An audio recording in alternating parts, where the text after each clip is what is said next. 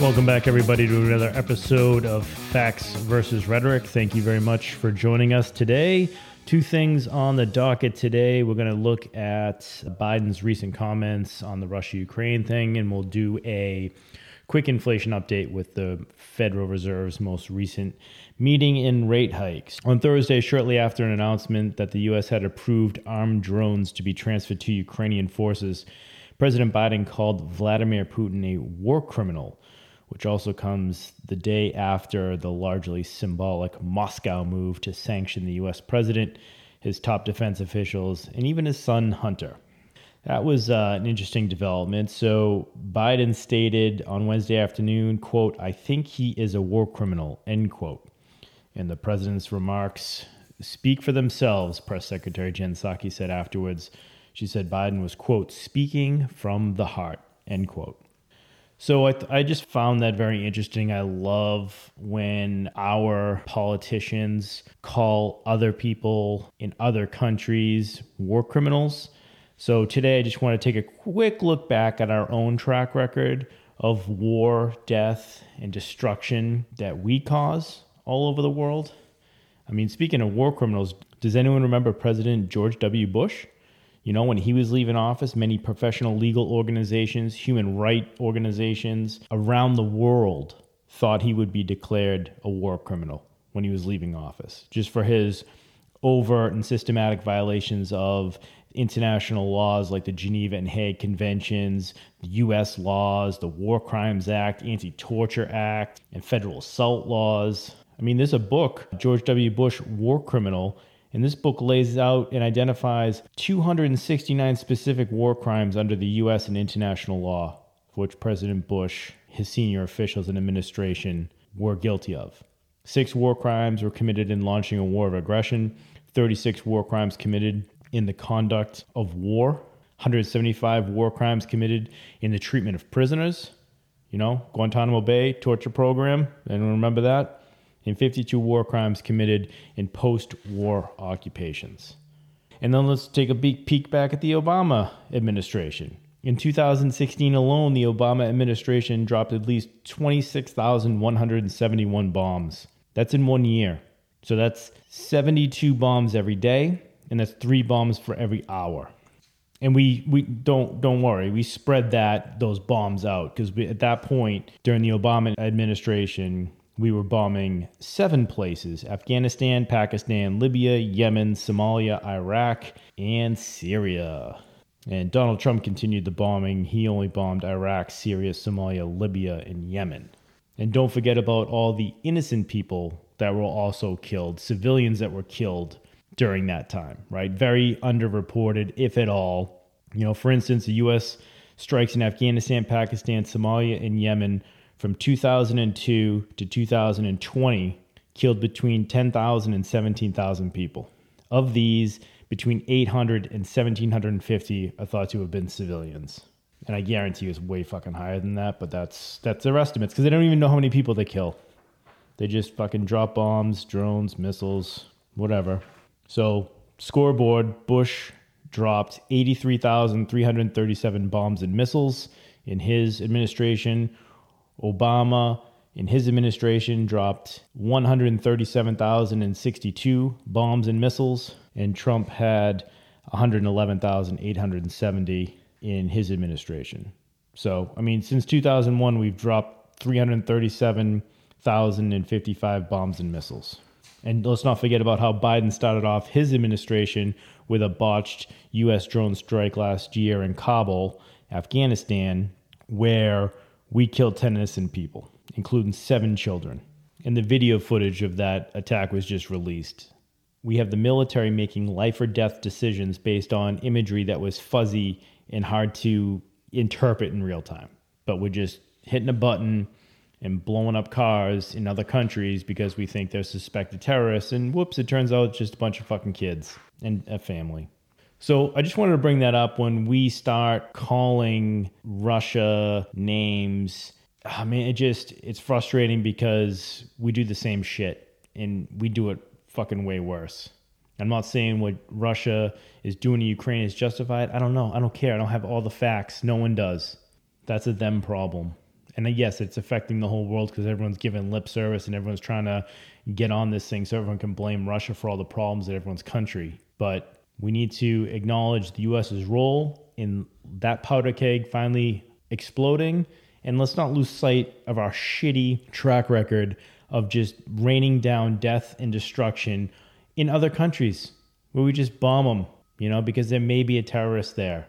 We have no problem dropping bombs in other people's countries, and yet we sit here and judge when two other countries that neighbor each other go to war. I just wanted to bring that up because that's not talked about in the news. I think it's helpful perspective on how to look at this thing, from the 10,000-foot view. Also wanted to give a quick inflation update.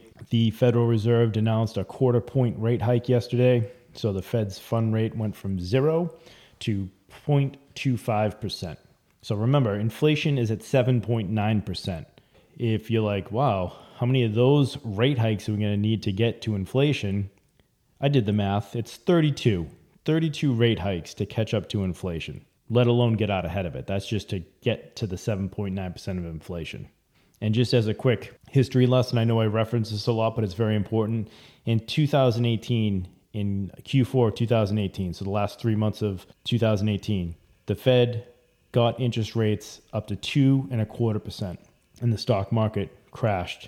It crashed so much that the Fed had to go right back to 0. And we supposedly had a very strong economy. So why did the 2.25% rate ruin it? And more importantly, if we had such a strong economy, why did we need to go right back to 0? Our response to that was interest rates back to 0. That was the emergency playbook in 2008 when we were in the global financial crisis. And we used the same response in 2018 with a quote unquote strong economy. That tells me that it wasn't strong. That's how fragile it was, and they knew it. Also, in the latest Federal Reserve comments and stuff from yesterday, all the quantitative tightening language in the schedules had been removed from their statement. So originally, they were going to start shrinking their balance sheet by slowing down their asset purchases in the bond market and in the mortgage-backed securities market. It looks like they totally scrapped that plan. I don't know if they hope no one noticed. Again, they just constantly move the goalposts to not expose how fragile the economy really is. The Fed is keeping the economy going with its asset purchases. They can't stop it. They were going to slow it down, but they didn't even do that. And there's no way they can raise rates above 7.9%, which is what's needed to slow inflation down. All the stuff I'm looking at is telling me we'll never make it to 2.25% like we did in 2018. There is so much more debt, so much more leverage that it's highly unlikely that we even get to 1.5%, let alone 7.9% interest rates. So what does that mean? Well, it means inflation is not going away anytime soon, right? Number one, interest rates will never get above the inflation rate. The real interest rates will always be negative. If the inflation rate is 7.9% and the bank is giving you 0.25% interest on your money, you're losing money, right? So that's when they talk about the real rates. You have to take the interest rate, subtract the inflation rate, and that's your real rate. And right now we have negative real rates. And two, they aren't even admitting that there's a problem. So there's absolutely zero chance that they're going to give an honest attempt to fix it. They won't even admit it's a problem. Because if they admitted it's a problem, they'd have to admit that they caused it, and they'll never fucking do that. So they have to keep blaming Russia, Putin, COVID, and they have to keep spending the government money that we don't have, right? So until the politicians admit that they're the problem, which obviously no politician would ever do. So again, it's never going to happen. You'll just keep getting more of this. I'm sick of this stuff. We have to talk about it because the American people think the reason for inflation is government spending more money. Simply not true. $1 trillion over 20 years is saved. So when we're having this discussion, it's important to dispel some of those who say, well, it's the government spending. No, it isn't. The government spending is doing the exact reverse, reducing the national debt It is not inflationary, A. B, we don't want to reduce the increase in jobs, which we're very proud of. This president breaking records, historic numbers of jobs created in the first year of his term in office, and a lot of it traced to the American Recovery Act. But yeah, we're paying very close attention to it. But this starts with Putin, because global inflation, for reasons beyond the gas price, global inflation is something that we have to deal with globally, but we have our responsibility to deal with it at home, and we have legislation that does just that by increasing supply and, again, creating jobs in a way that is not adding to inflation. All right, so that was President Biden followed up by Nancy Pelosi's recent comments on inflation. When you hear me explain what inflation is, and then when you hear them explain that it's not them and blame someone else, I'm just curious how you feel when you hear that. Like, do you think I'm crazy? Do you think I'm wrong? Do you think they're right? You know, it's so funny because they just said the exact opposite of what I just said. And all I'm doing is just going back to the original dictionary definition of inflation before they changed it, which is the expansion of the money supply. I don't know. The government doesn't have anything that it hasn't taken away from the private sector, right? So the public, like tax revenue. Government doesn't create shit. They don't make anything. They take and they redistribute. So inflation comes from creating more money to pay for shit that we don't have enough money to buy, right? So in 2021, we collected $3.581 trillion in taxes. However, we spent $7.249 trillion. So that gave us a deficit of $3.668 trillion. Well, you can't just spend money you don't have, right? So you have to print the money. The Federal Reserve has to monetize the debt of the Congress, of the spending.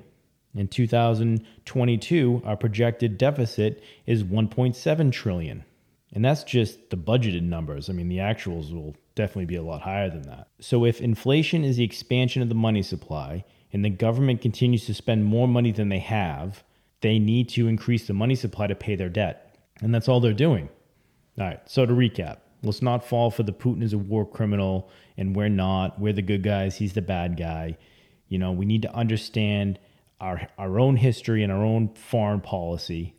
You know, Russia is having a border dispute with Ukraine, you know, that we've been complicit in pushing Russia to the brink of this. You know, what if ISIS was giving billions of dollars in arms to Canada? What if ISIS overthrew the pro-US Canadian government and hand-selected an anti-American government? What would be the US's response? Now, remember, we have no trouble bombing Afghanistan, Pakistan, Libya, Yemen, Somalia, Iraq, Syria. And the closest country to the U.S. is Libya, which is 4,955 miles away. So what do you think would happen if another country started to do that to a country that bordered the U.S., that threatened the U.S.'s security? What do you think the U.S.'s response would be when there's a military buildup on their own border? Probably pretty similar to Russia, and I guarantee you it'd probably be a fucking lot worse. And lastly, let's not let the politicians blame anyone else for this inflation problem. They created it by spending money they don't have. They spend more than they collect in taxes, and they have to make the difference up by printing money. That creates inflation. This problem will never, ever, ever get fixed until A, they realize that they're causing it and stop blaming other people, and B, we cut government spending.